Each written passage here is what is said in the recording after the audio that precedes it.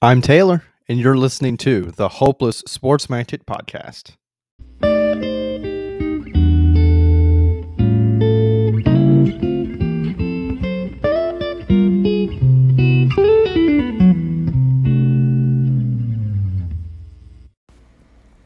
It is officially game week of week 1 of college football, and I could not be more excited, not only because I'm a Georgia fan, but just because football's back, fans are back, the pedigree is back, the games just feel like they matter that much more this year, just because we know we have a full schedule ahead of us, and we know, like I said, fans are going to be back in the stands, and everybody's just settled in and ready for this season to get underway, and I feel like if I talk any louder, I'm going to make sure to keep my voice a little bit down this episode, because if I get loud, I might run through a wall like the Kool-Aid Man, and I don't want to injure myself prior to 7:30 on Saturday. So we'll save UGA Clemson for a little bit later in the show. I kind of want to save the best for last in that regard. So to jump right in here, game 1 of some of the marquee matchups for this week, Boise State versus UCF. Both of these teams have new head coaches. You have Gus Malzahn coming from Florida and Andy Avalos taking over after Josh Heupel went to take the Tennessee job. So there's kind of a little bit of uncertainty for both of these kind of group of 5 powerhouses, if you will, but what they're lacking in coaching experience at that specific these specific universities is more than made up for in an experience from both starting quarterbacks. Dillon Gabriel feels like he's been there at UCF for over a century at this point, and then you have Hank Bachmeier, who was the primary starting quarterback for Boise State last season. Both of these teams, in typical group of 5 fashion, have high-octane offenses. They're going to put up a lot of points. They're going to use tempo, and they're going to put the ball in the end zone before you can even get your defense set up. And with that being said, I think that makes kind of the key to this game being which defense can show some way to contain the big plays, get a little bit of pressure on the quarterback, not let either one of these quarterbacks just kind of sit back in the pocket and pick apart defenses. And I'll be interested to see as well how much of a typical Gus Malzahn offense like we've seen at Auburn is used at UCF, or if it stays very pass-heavy as it was prior to Josh Heupel leaving to head to Tennessee. Boise State has managed to stay consistent as one of the better teams in Group of 5, even since multiple head coaches have left. You've got the recent head coach leaving. Even after Chris Peterson left, there was still plenty of consistency there. But it's as if you look at any of the Group of 5 teams, they always seem to be in the mix, and I expect that to continue in this season. If I had to pick one of the defenses that's going to get some stops, it sounds like if you're looking purely at statistics from last season, you're going to go with Boise State, because UCF was actually dead last in the AAC in total defense. They gave up a ton of big plays and a ton of, whether it's run or pass, it was just big play after big play, and they struggled to really play any kind of complementary football on that side of the ball. However, along with Gus Malzahn taking over as head coach, there's quite a few Auburn transfers, but that are on both sides of the ball. But most of all, Big Cat Bryant, who was one of the premier defensive linemen for Auburn last year, comes over. I think he provides the boost in terms of pass defense that UCF needs, with losing Richie Grant in the back end of the defense. I think the best way to help out a younger inexperienced secondary is to be able to get pressure on the quarterback, and I think that's kind of what Bryant brings to the table here. The biggest guy that young secondary is going to have to worry about on Boise State's side is Khalil Shakur. He had over 1,000 yards receiving last year. He is definitely a vertical threat receiver, and the chemistry that him and Hank Backmeyer have heading back to last season could prove to be key in this game as well.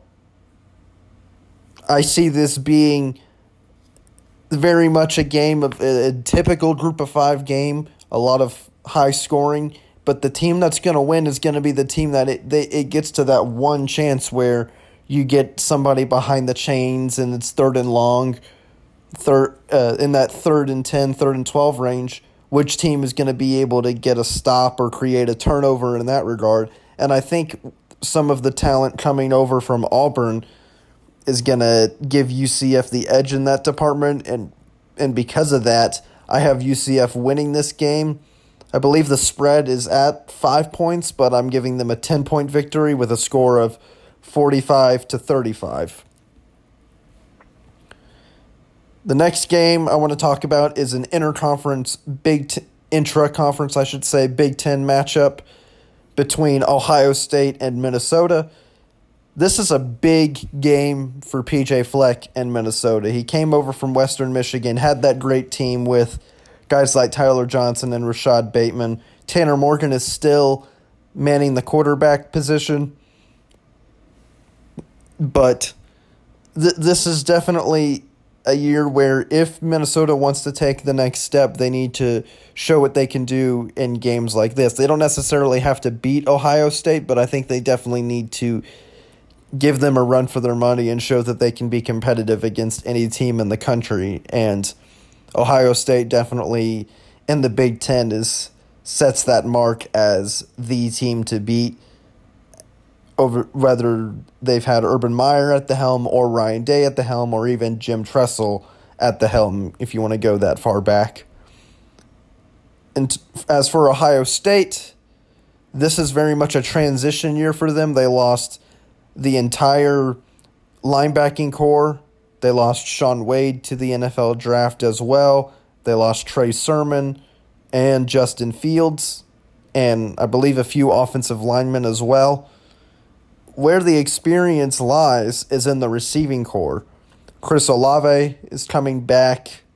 Garrett Wilson is coming back. And they've also got a guy by the name of Marvin Harrison Jr.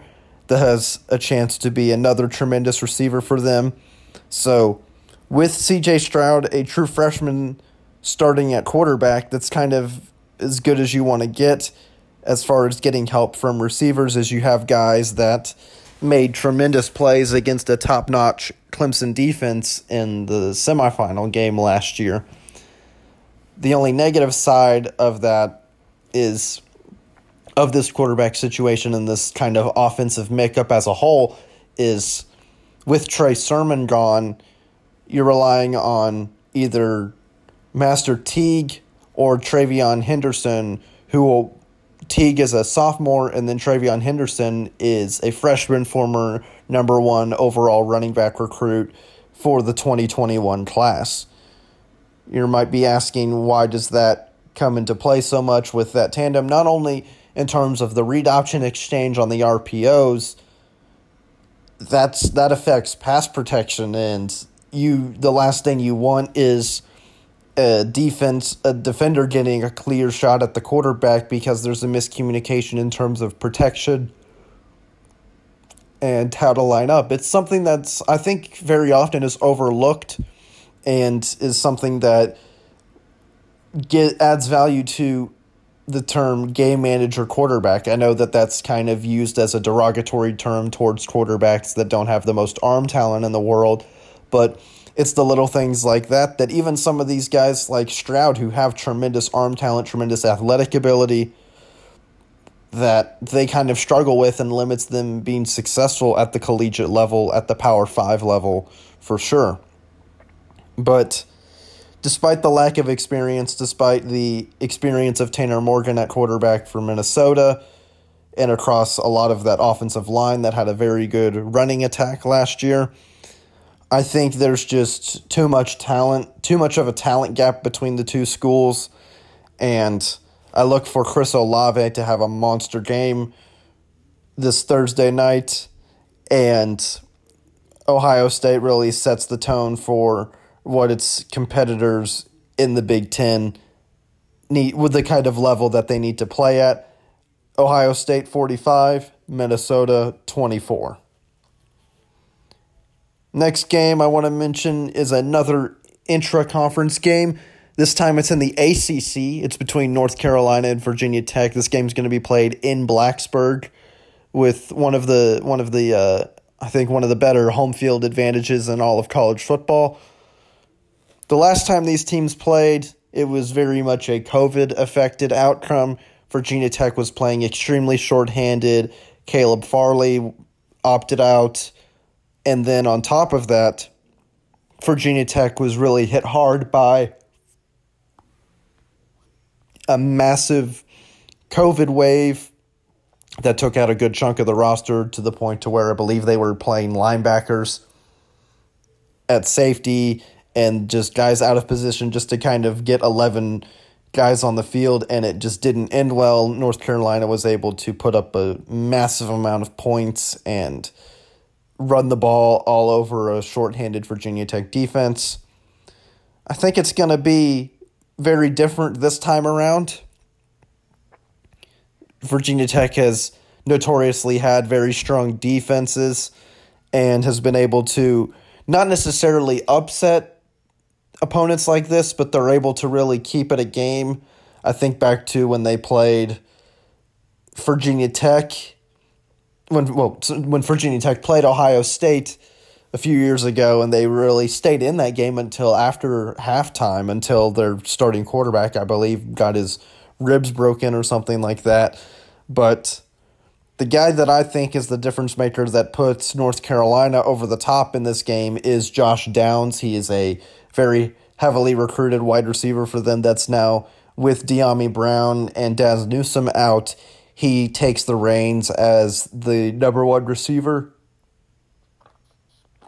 in this Mac Brown offense. And it's another year of experience under the belt of Sam Howell, who I think has a chance to be a Heisman candidate heading into this season.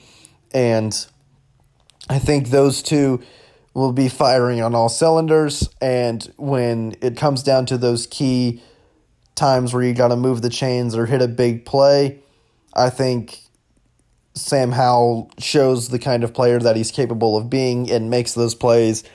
And North Carolina, I have them winning this game 35-20. A little bit lower scoring at first, just because of the defense that Virginia Tech's going to play, but very much a second-half explosion kind of thing with the weapons that North Carolina has on the offensive side of the ball. Now we have yet another Big Ten matchup.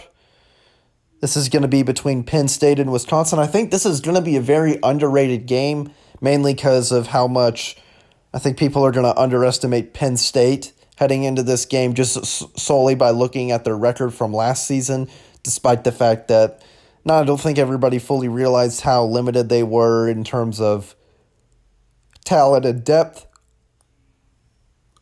because they had to play guys like they had to play just young guys that didn't have a lot of experience. A lot of their better players either had injuries or opted out, and it really showed early on in the season. They started out with a very poor record, and then I think started out 0-5 and then finished 4-5. So they were able to find a bit of a rhythm in the second half of the season, and hopefully for their sake they can carry that into this season.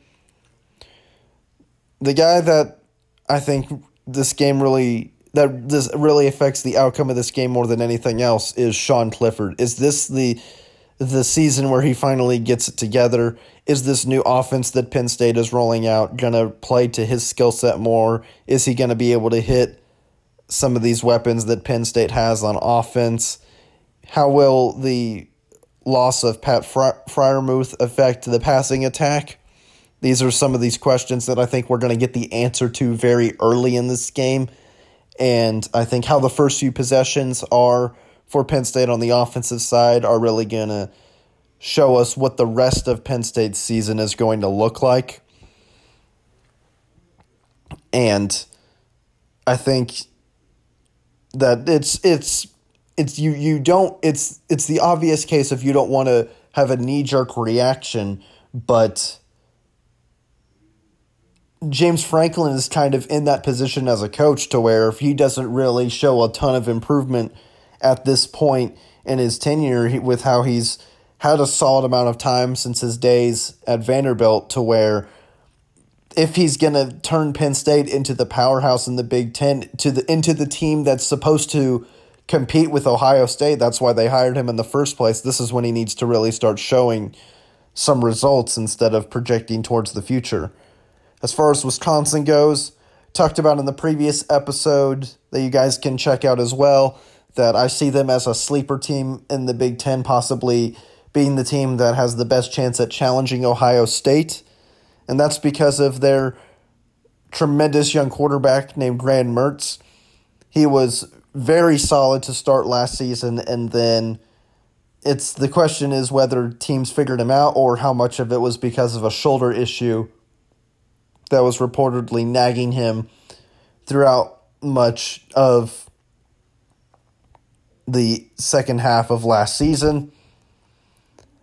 The weirdest thing with Wisconsin, as I also mentioned in the last episode, is they don't have the typical bell cow running back we're used to having. They don't have really a Jonathan Taylor type running back, but they're going to be a running back by committee kind of team, and they're going to throw the ball around with some of these receivers that have really developed a very solid amount of chemistry with Mertz. I look for Jake Ferguson to have some very big first down catches and to be the safety blanket for Graham Mertz as they go up against a team like Penn State that's known for having tremendous NFL caliber linebackers. The guy that's on the other side of the ball for Wisconsin that I look to really break out is Nick Herbig. He's reportedly been tearing it up in spring ball.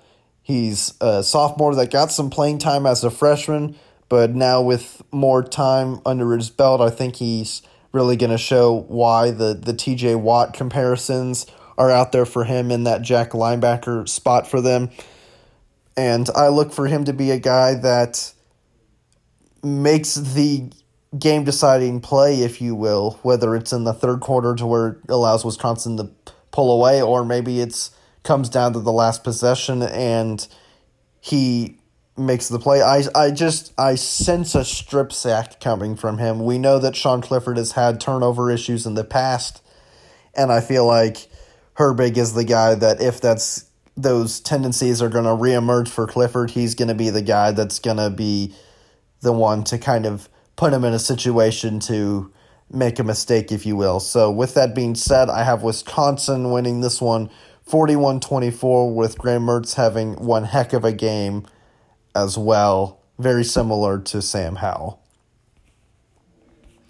The last game I want to talk about before we go to UGA Clemson is the game that I feel like the non-SEC media has tried to do everything they can to make it seem like it's going to be a competitive game, when I find a hard time believing it's going to be the case, and that is the kickoff game in Atlanta between Alabama and Miami.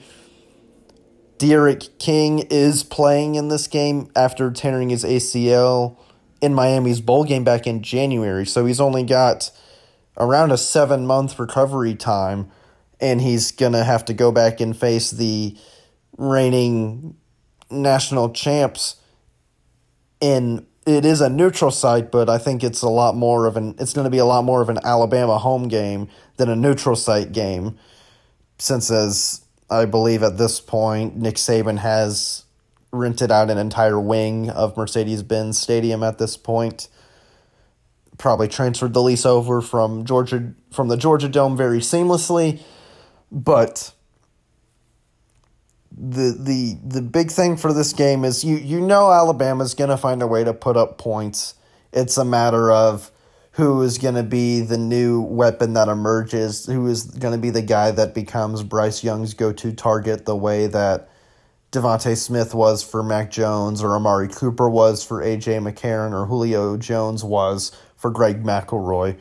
And the guy that I see coming out on top for him is Agiye Hall, who's gotten a lot of comparisons from Nick Saban himself to Julio Jones. He's reportedly said he's Julio with better hands and better route running.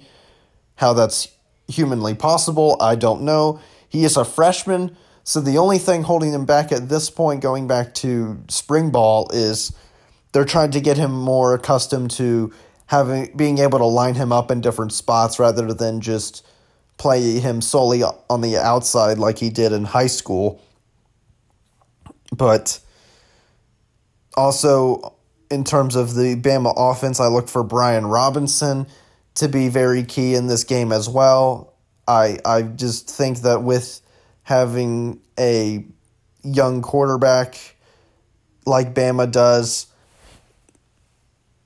you're going to want to play it safe and run the ball. Plus, I think Nick Saban has talked about kind of returning to old school Bama in terms of we're going to play defense and run the ball. And with the returning defense that Alabama has, with guys like Malachi Moore, Christian Harris, Will Anderson all coming back, I wouldn't blame them. They also added Henry To'oTo'o as a Tennessee transfer who now takes over as the middle linebacker, with Christian Harris moving to the will linebacker spot.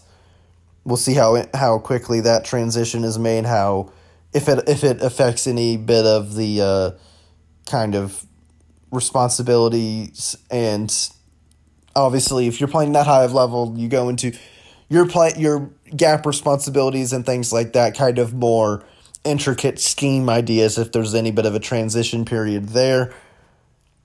With Miami, you do still have D'Eriq King, who is a tremendously talented quarterback, but I just don't trust a Miami defense to get stops when you lose not only Quincy Roche, but also Jalen Phillips. You lose your two biggest pass rushers, your two guys that have the best shot at keeping your team in the game, creating chaos for the Alabama offense. They're gone. And I think there's just going to increase the talent gap that much more between these two schools, and I look for Alabama to kind of play it safe, not try to show too much film of these young guys too early, but I think it'll be a very easy, very one-sided game for them. Bama 35, Miami 14. Now we move to the game of the week, very likely could be the game of the year, Georgia and Clemson. Now, given my fanhood and my ties, I don't think you're going to be surprised by who I pick in this game, but I still want to have very solid reasons as to how I come to that conclusion. I don't want to just be the homer that pulls the momentum card or something along those lines. The stat that sticks out to me the most from Clemson last year is they were 11th in the ACC in rushing last year.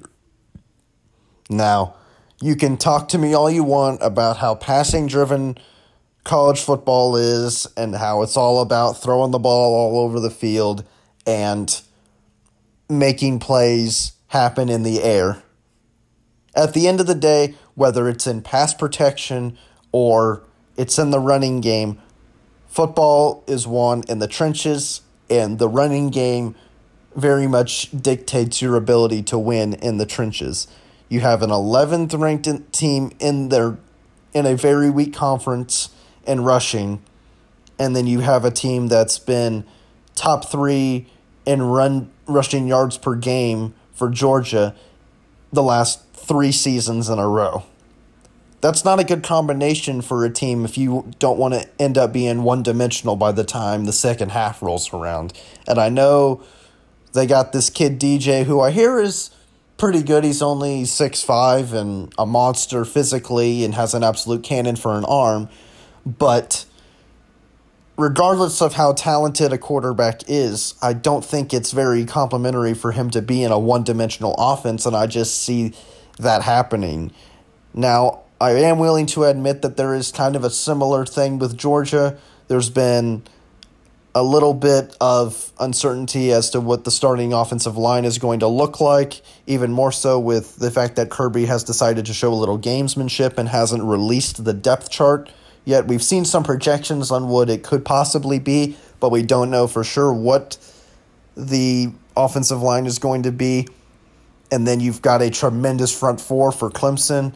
Brian Brees is an absolute beast and has that kind of single-handed game-wrecking ability that you look to see in a modern defensive tackle. But I think with the sheer number of running backs that Georgia has, with complementary skill sets, and just the depth that Georgia has at the offensive line, instead of it being, it's not a matter of there's injuries and you're trying to figure out who's the guy you can patch in. It's these guys are all so talented that we don't know who's going to be the one that's going to best help us to win at this point. I think it's somewhat of a good problem to have, but I think it's going to be a game where the team that's obviously you're going to see a big play here and there. Both of these quarterbacks are way too talented for that to not be the case, but I think there's going to be those 3rd and 4s,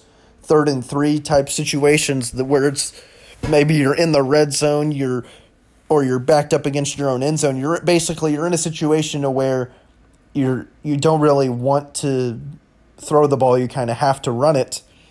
And I'd give Georgia the edge in that situation just because of the depth at running back. And the other edge, kind of, if you want to go more of the passing route, Justin Ross is a great player. He's going to be a very tremendous player for them this season after coming back from a spinal fusion surgery. I think dealing with any guy that can come back from that situation, I have very high regards for and a lot of respect. But I think just the even with the injury to George Pickens, Georgia has so many guys to throw the ball to at the tight end position, at the running back position, at the receiver position. You have speed receivers like Arian Smith, like Jermaine Burton. You have route technicians like Kearis Jackson. You have big physical receivers like Brock Bowers and John Fitzpatrick. And you have guys that it's just the versatility and just the possibilities that Todd Monken has to work with a full camp to install his offense rather than starting in a COVID season. He talked about how that's really allowed them to really open up the playbook and hit you in so many different ways. But the final reason I give Georgia the edge with a score of 28-24 is, as I mentioned, with that one-dimensional possibility with the lack of running game that Clemson had last year, you're going to see Adam Anderson on the field more. But I think with some of the tape that is out there in games like the Auburn game, teams are going to key in on him kind of, I don't want to say in an Aaron Donald way. He's definitely not an Aaron Donald type player. But that opens the door for, I think, Nolan Smith to be the beneficiary on the other end of the equation, and maybe even a Trayvon Walker on the other end of the equation to be successful. So there's just too much depth for Georgia, too many weapons, too many pass rushers, too many running backs. I got to give Georgia the edge, 28-24, and they start off their season on the right foot. Thanks again, everybody, for listening to this episode of the Hopeless Sports-Minded Podcast. Make sure to follow me on Twitter and Instagram at TaylorBell222 to get show updates and sports-related hot takes. And as always, make sure to like and share the podcast on whichever platform you listen to it.